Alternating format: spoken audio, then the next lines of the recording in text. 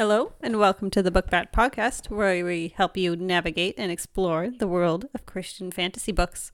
I am your co-host, Karlissa J. And I'm the other co-host, not sure who a co-host is, Jason. Yeah, my tongue stopped working there. So, today we are talking about who are your favorite fantasy characters. And maybe as a sub-thought, do you have a type? We actually have spent a bit of time talking about this before we started recording because we're finding it's a difficult question to answer, but we will do our best.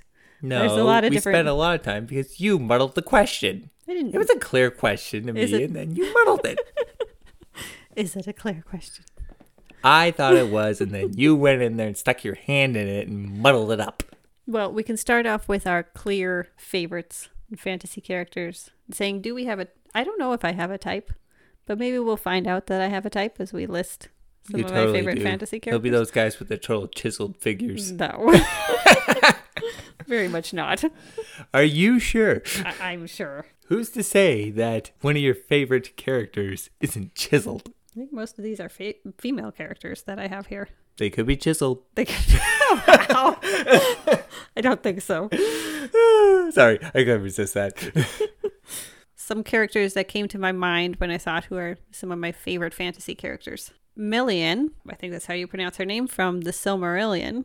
Okay. I'm surprised to find, I really enjoyed a character in the Silmarillion who is not in Lord of the Rings or The Hobbit. So Melian is basically, he has Tolkien has a fancy word for it, but it basically means archangel or goddess or something like that. And she chose to marry an elf and help him rule an elven kingdom. She is a very wise character who is always bringing wisdom into discussions, and a very powerful character, obviously, basically being a goddess, who helps protect the kingdom with her power. And I'm just reading her, I just found her very inspirational. Like, I would like to be that wise voice who could parse through the complexities of a situation and just voice out wisdom. And I think she would be one example of, there's a lot of complaints that the Lord of the Rings and the Hobbit don't have good female characters. I've heard lots of people say that, but it's like, I think those people probably just need to read the Silmarillion because there's lots of really interesting female characters in the Silmarillion.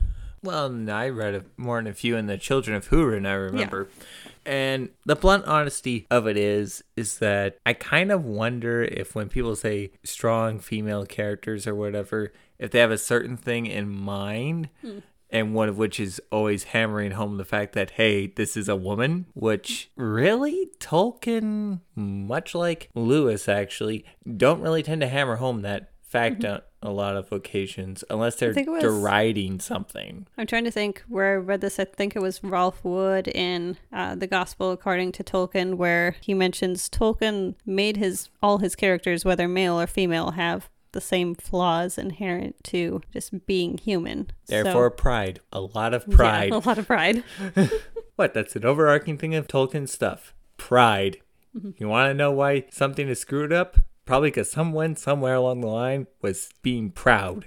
Boom. Another favorite character of mine, I found him really entertaining, was Mr. Raven in George MacDonald's Lilith. He is this quirky, it's like he's so wise and understands so much that when he tries to talk to the main character, it comes out as just a bunch of riddles and like, what on earth are you talking about? But it's just because he has a better grasp of what's going on than Mr. Vane, the protagonist, does. So it seems like riddles, but he's actually just too smart for the room. Too smart for the room.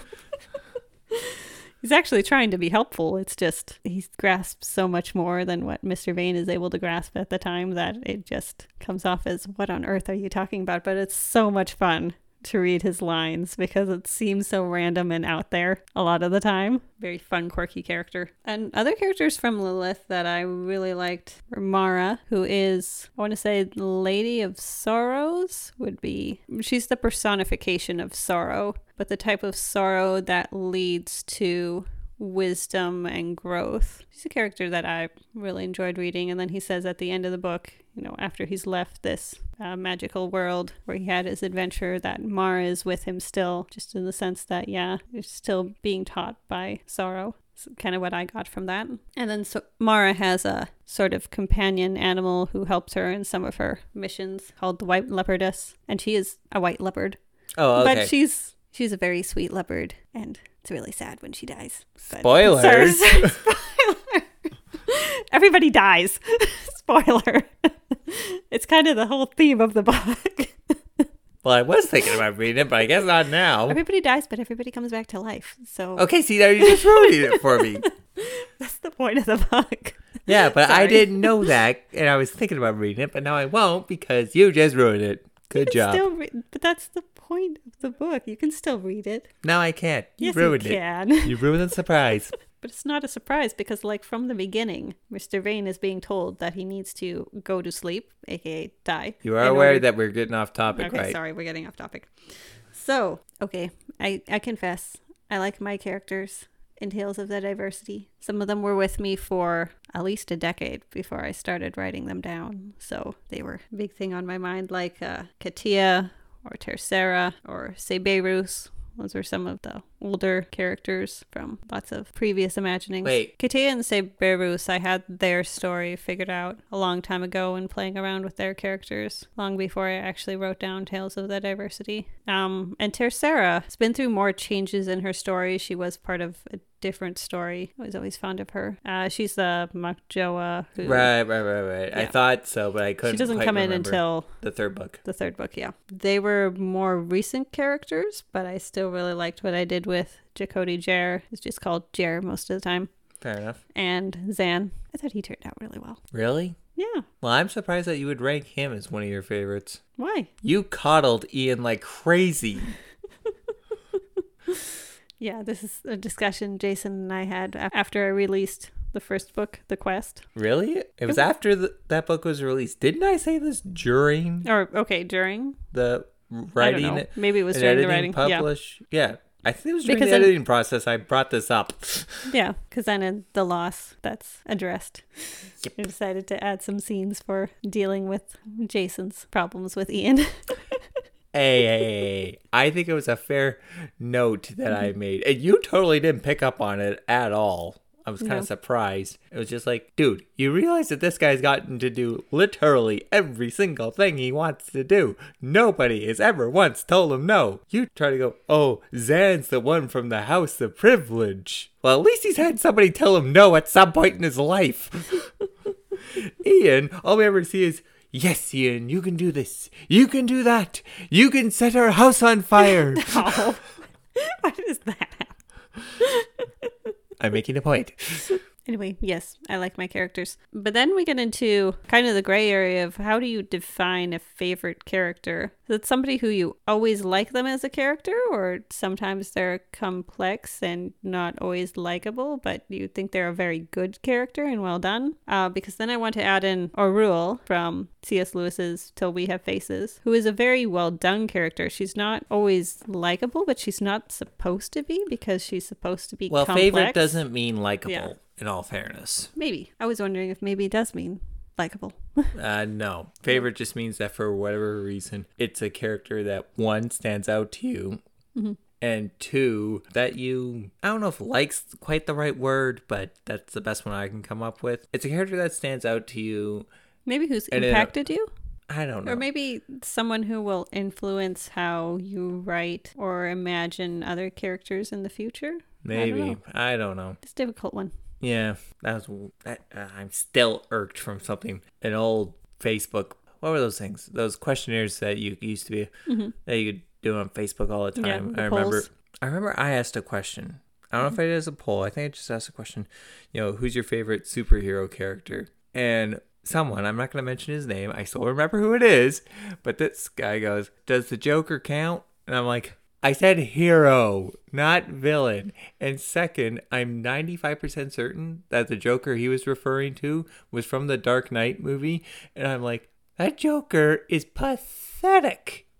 I know everybody rants and raves about this guy being the best thing ever, but I'm just like, that is the worst version of the Joker I've seen in my life. That also raises a question, though, of can villains be favorite characters in the sense that they impacted you or they made you think about something or if you gave you a different perspective on the world, or helped really embody something that, I don't know, helps you process the world better. If you're going to go with that one, then I would have to give a mention to Syndrome from The Incredibles. In what way?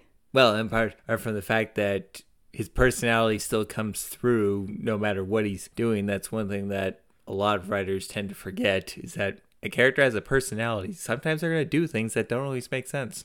I was right to idolize you. I mean, like, Mr. Incredible hiding behind the bones of another super? Oh, man, I'm still geeking out about that. He was still always the fanboy. Yeah, he was still always a fanboy, even though he went psychotic.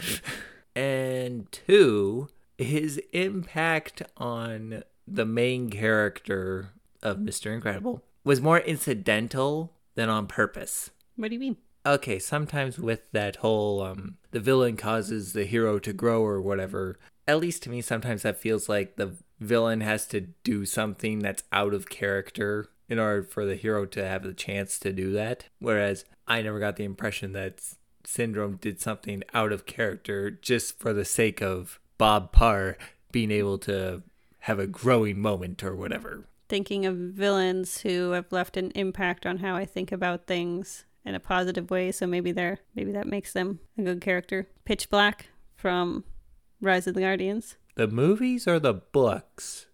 I always imagine him as kind of a combination, because certainly for his backstory, the books were way more thoughtful and interesting. The movie tried to cram in too much. The movie really oversimplified things. Yeah, well, they kind of had to. Yeah. I mean, it wouldn't have been a G-rated movie if they made him the way he was in the books. But that would have made him better. But when I think about what Vader would have been impactful if he was a G-rated villain, okay? And we all remember Darth Vader. So, just saying. When I think about how fear speaks to us and stuff, and how it can be kind of seductive, the way that they portray him in the movie is he is very smooth and, in a sense, inviting. And I always enjoyed more of a Satan character, really. I always enjoyed the kind of irony of he'll often use figures of speech that are about not being afraid. Like, what are some examples? In the movie? Yeah. In the movie, it's like a lot of the lines he says are like, but fear not, or things like that. But it's like an irony for him because he is the embodiment of fear. Mm-hmm. And he is there to bring fear. But kind of using figures of speech about not being afraid is kind of kind of a cruel irony or tease. I don't know, but just the way fear can be often very seductive, and it feels like it's the direction we should go, even when it's not. It makes me think. So I would say he's a favorite fantasy character in that sense, that he's impacted how I think and imagine things. But that would have more to do with the book version, I'd argue, than the movie version. It is. I feel like it's a blend, though, because I still think of Jude Law's performance. Yeah, but definitely for his backstory and everything like that. Yes, the books by William Joyce. Okay, so you stole the one I had written down, which was Zan. And then one thing I noticed when I came up with this question, and I struggled with, is a lot of mine are legacy characters that have had a bunch of different versions of the character in print or TV shows or movies or whatever. One that I wrote down was Sonic the Hedgehog. And I'm kind of like, hold on a minute. How many different versions of their character have there been? You know, between the video games, TV shows, movies, comic books. There's a lot of different iterations of that character. Like, I'd say my favorite version is the IDW comic version. A lot of other people would probably say the movie version, probably because that's the only one they really know, which is not a good version if you ask me. But yeah, no, I actually had a couple of questions that came to my mind when thinking through this question of favorite fantasy characters. And FYI, I know your type. What is my type? The wise guy. The wise guy. I do like wise characters. Yes, you do. And also, I do like a lot of my own characters, which are in an as of yet unpublished story, so I will not mention them for those reasons. No other reason.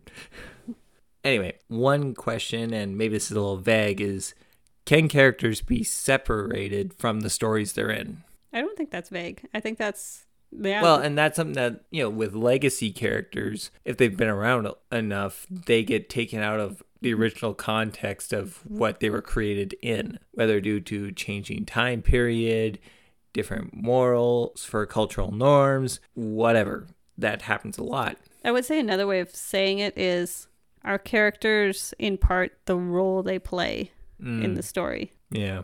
Rather than distinct from the story. Yeah. Another one is, can there be a great character in a bad story? Or put another way, can you find a character that you really like in a story you frankly hate? I was finding, when I was trying to think of my list of favorite fantasy characters, that the opposite way around was coming to me. I was thinking through all my favorite fantasy stories, movies, and books and stuff. And a lot of times it was like, I can't pick out and say that I really love any of the characters in them. Like I thought of Lilo and Stitch. Stitch is fun in the context of that story, but really, if he were like the same personality in a completely different story that isn't as especially without thoughtful, Lilo. Yes, he could be really annoying. Oh, totally. Because where would he be without Lilo's influence telling him that Elvis Presley was a model citizen? But even just like the whole point of the Lilo and Stitch story, that's a Disney movie for those who don't know, is a story about family and them interacting with each other. So it's like none of the characters actually stand out to me, but together they make a beautiful whole. Yeah, and that was one thing I've mentioned on this podcast before. I really love Brian Jake's Redwall series and all 22 books involved. But when I was thinking through it, it's kind of like, can I really pick any of those characters as standout favorite characters? And it's like, maybe I could, but not really. To me, it's like they were all pretty good, and they all kind of created this world that all too often I just tend to create my own character and plop myself in the middle of the story, pretend or wonder how the things would change if I, could insert my character into the story. So I guess the Silmarillion isn't a bad story. So that's JRR Tolkien's book that I mentioned. I really like Melian. She isn't there all the time. The Silmarillion is a long, at times, kind of boring book. Most people would say that about the Lord of the Rings, so that don't worry. That would be an example of, I may not like all of the Silmarillion all the time, but there are parts that are really good, and I really like Melian's parts. Which, to be fair, most people would say that about a book. If anyone tells you they like every single part of, especially a novel, odds are they're not telling the truth, because there's some part that they either glossed over or aren't exactly the big fan of. I found rereading two of George MacDonald's classics, Fantastes and Lilith. Rereading Fantastes, there were parts that were definitely not all that good, and other parts that were very good. Rereading Lilith, I was actually surprised, was like the whole way through, I don't think there's any part of Lilith that I don't like. Yeah. Isn't Lilith a lot shorter than the Silmarillion or Lord of the Rings? Okay, yeah. So that's, yeah. Maybe. Most things are a lot shorter than the Lord of the Rings and the Silmarillion. That is very true. That is very true. So I noticed here the last character you got listed that's Weiss, right? Yes. So I was thinking, yes. That was another one I was thinking about, was Sisters, friends, Weiss. Was the Ruby series from Rooster Teeth. That would be an example of one where I think we watch it for the characters more than for the story. But especially now, yes. Yeah. Can I actually pinpoint a lot of characters that I would say are favorite fantasy characters? I do really enjoy Weiss's character. Yes, that is a favorite. And at least for the first 5 or 6 seasons, Blake was a favorite of mine. Hardcore Blake fan for the first 6 seasons. Then we don't talk about what they did with their character after that. And I feel like I need to watch the last season again, which was volume 9. That was a good one. It was a tough one, but I liked it. Part of me wanted to say I really liked the tree character, the woman. But you got to remember that season more than this past season, more than anything, has been focused on Ruby primarily. Yeah, and I did enjoy because Weiss seeing did Ruby it develop. yeah, it was more about Ruby, whereas in previous seasons, you would see more of a focus on whether it was Yang, Blake, or Weiss. So this was really a chance for, Ruby to get some spotlight, aside from just being the token leader who gives the rallying call at the end of the season for the big fight. Let's fight! And I want to be able to come up with, like, Dragon Prince characters. This is the Dragon Prince. Oh, man. I love Rayla. Rayla is amazing. Oh, okay. I love Rayla. You can, like, pinpoint. I can pinpoint Rayla all the way. I'm not sure I can pinpoint favorite character. Ooh, another one. Admittedly, he's a side character who only shows up a couple of times. The Sea Captain. Captain. What's his name? I don't know his name. I'm blanking on his name. He is lots of fun. Yes. He is awesome, and I love him. Here is me vessel, the Ruthless, named after me dear wife Ruth, who sadly doesn't like sailing. I guess so I do like Viren as a character. I just hope they don't. Just tell me he's dead, please. Yes, or something. Don't bring him back. Something that is like he can't come back. They won't destroy the story arc that they have going with him. No. He needs to be dead and stay dead and not come back. Period. Now we're spoiling things for people.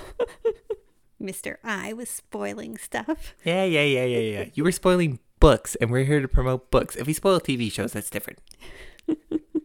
Anywho, one thing that you challenged me on was some of the characters from the Chronicles of Narnia. And one thing that I counter-argued, and this is why I wouldn't label any of those characters as a favorite fantasy character, is because if I'm being honest, Lewis really didn't give the characters a whole lot to work with. The characters were more there as a part of the story. You almost never saw anything with the characters outside of moving the story forward. People would say that, or have said that, our rule is from Till We Have Faces is Lewis's by far most fleshed out character. Which I can believe.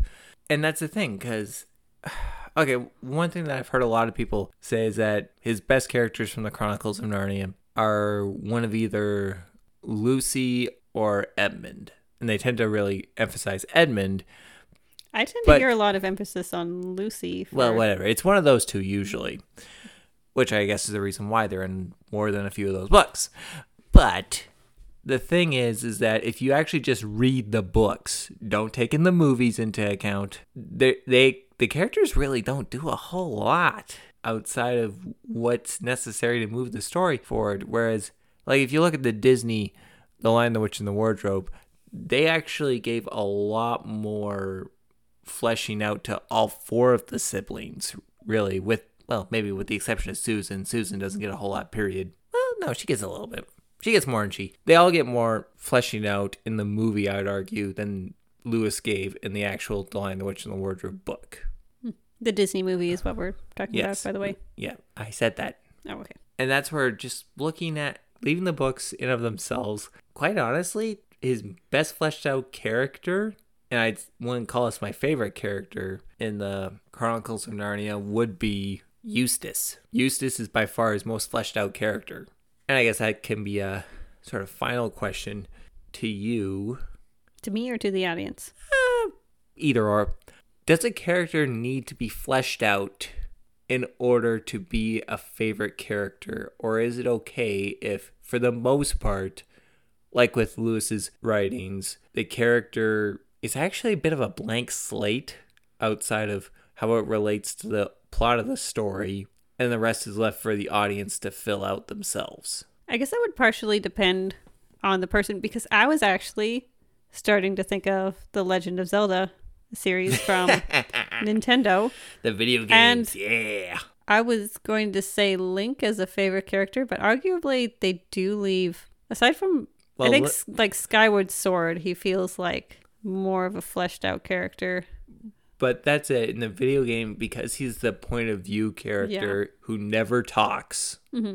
He's a silent character. About the most talking he ever does is when you have the option of selecting yes or no to something or whatever. But I like in Skyward Sword, you can also, they'll give you options for what to say sometimes, and sometimes it's really snarky callbacks. Yeah, but it's not something that affects us. But the counterpoint is that doesn't affect the story in any way. No, but it affects the dialogue and his personality. It makes for a fun personality.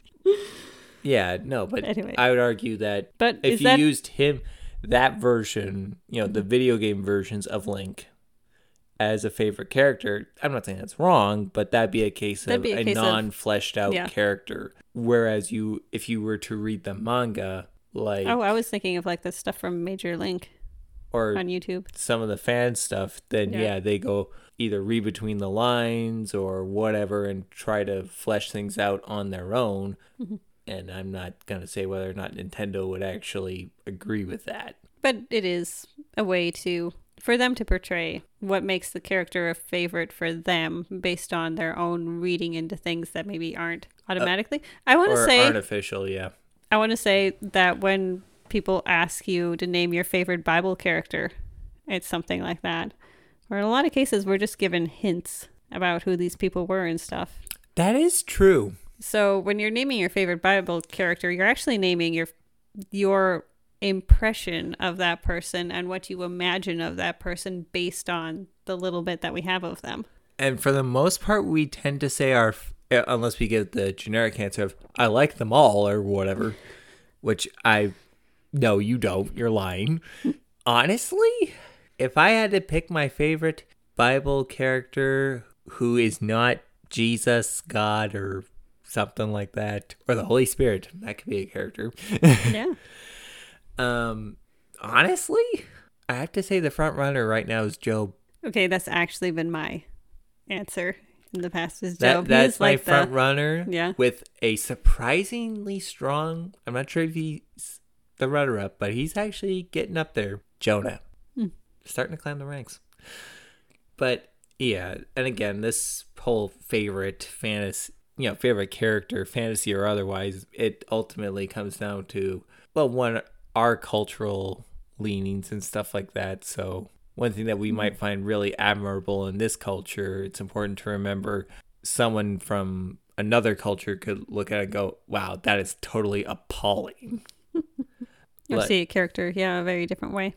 Is this one of those questions? I think it's one of those questions where it tells you more about who you are than the stories and who you pick as a favorite. That'd be I think that'd be a fair statement, or who you want to be. Yeah, I know, because that's one thing. Like in I've liked some iterations of Supergirl, not the TV show Supergirl. Okay, that version of Supergirl sucked. Okay, that version was horrible. I will never recommend that version to anyone. That's the CW yes, you're talking about? Yeah. That one was horrible. Okay, it was disgusting.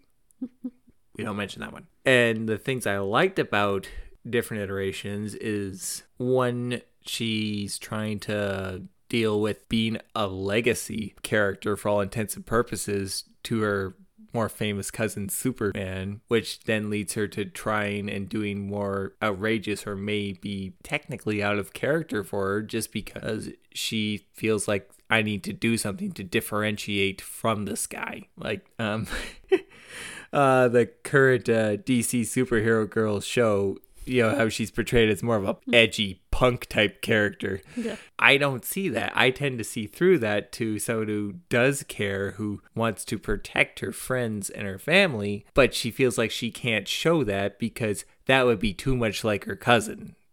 That makes me think of, though, who was it who did the one run of Wolverine, the all-new Wolverine with Laura? Him.